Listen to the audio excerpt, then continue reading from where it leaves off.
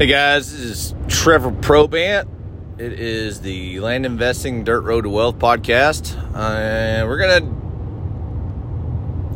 sure you probably already know this, but we're going to go on a little bit of rant about where you're putting your money and where it's going, and my hopeful plead and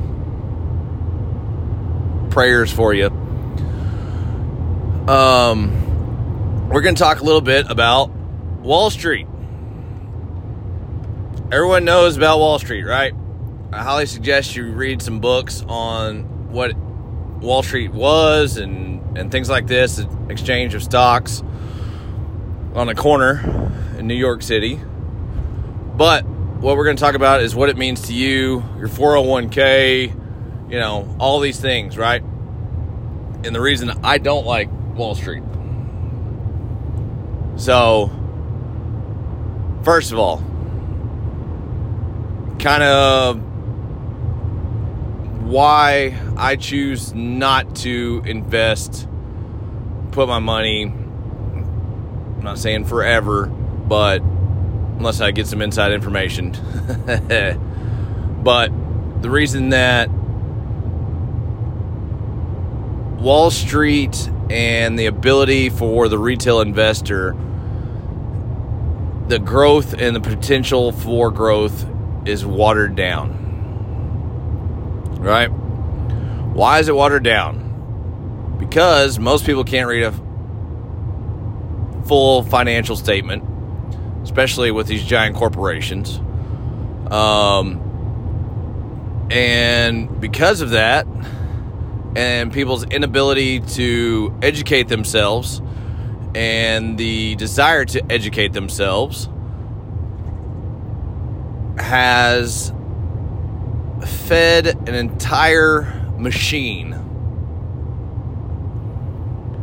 of wealth management folks. Okay? And I get it. People are busy.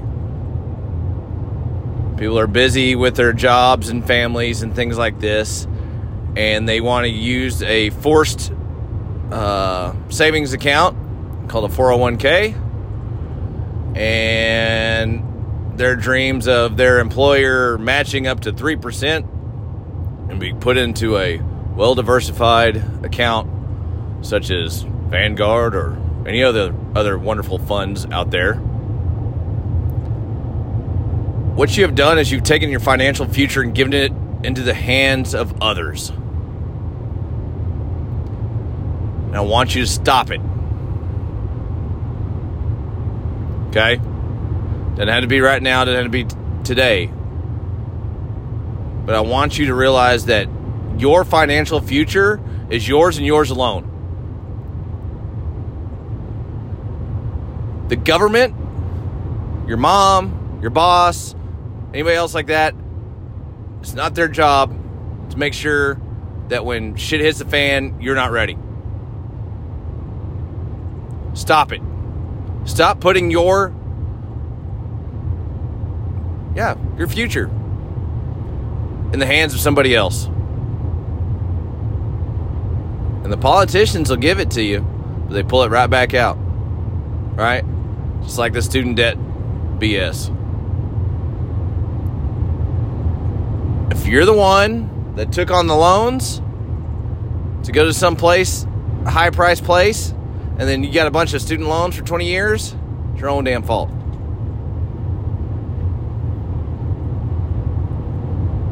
Okay? I don't care if you like that or not. It's the truth. Your financial future, your financial past is all on you. And that's awesome. Because when it's all on you, you get to make the decisions and you get to make the big shots. Which brings us right back to Wall Street. Wall Street allows retail investors, you and me, to invest in the most watered down, quote unquote, safe stocks available and assets available. Why do they do that? Because there's, well, depending if you are going to go the diversified route with a diversified portfolio with equal, or whatever percentage based on stocks and bonds and things like this. The whole reason they tell you that is because the upside is so damn low and the downside is so damn big, they wouldn't have anything else to sell.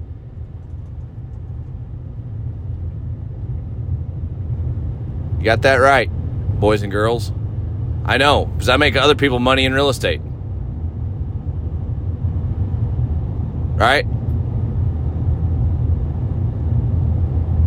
But what the system is when it comes to Wall Street and pensions and retirement funds and all this other stuff, man, these guys were geniuses. They're like, listen, we'll force them to send money our way. We'll put it across a bunch of different stuff so they hopefully don't lose their asses. And we'll use big words and jargon well they won't understand. It'll make us look like we're super duper smart. And we'll market the piss out of it. And we'll say, hey, we are the only game in town. Trust us. We're JP Morgan. We're Chase Bank. We're Bank of America. We're Wells Fargo. Right? Those are all names of people that started companies. Right, guys?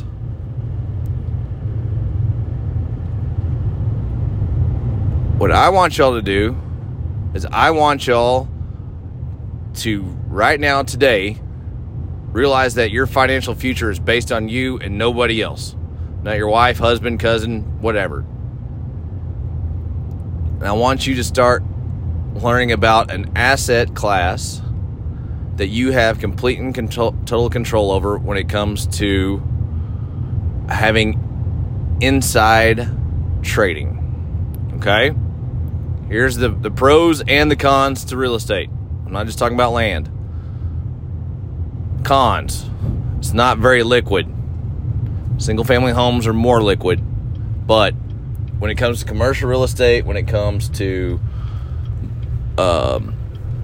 large multifamily deals, things like this, you have the timetable to get that sold and get your capital back out can be pretty darn lengthy. Okay?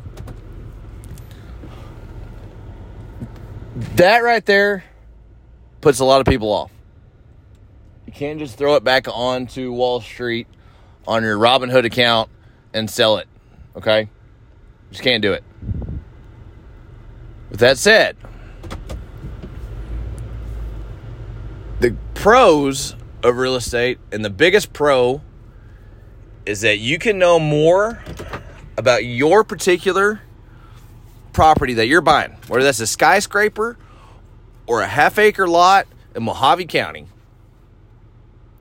You can know more about that particular lot, that particular building, and the financials of that, if it's a commercial building, or what the market's going for in that particular area than anyone else can. There are no quants. There are no super high-end Harvard Business School algorithms set up to tell you what that value of that property is and what buyers would be willing to sell or buy it at, right? That, plus, if you have is the main reason to invest in real estate, right? You can inside trade legally, right?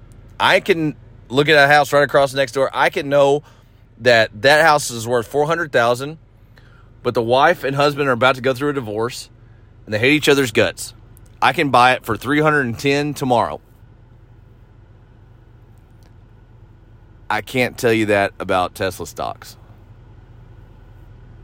I can't tell you that about the bond market. Right? That right there is what allows me, that's what makes real estate the best investment in the world, in my opinion. Another reason, right? We can force appreciation on a particular asset. So not only can I buy it below market value, if it's a 1.5 acre lot and it's got a small single family on it, I can do a subdivide and I can sell one. I can either sell the second half of that lot to a builder, or I can even come in, use that lot as collateral, and build another house right next door to it.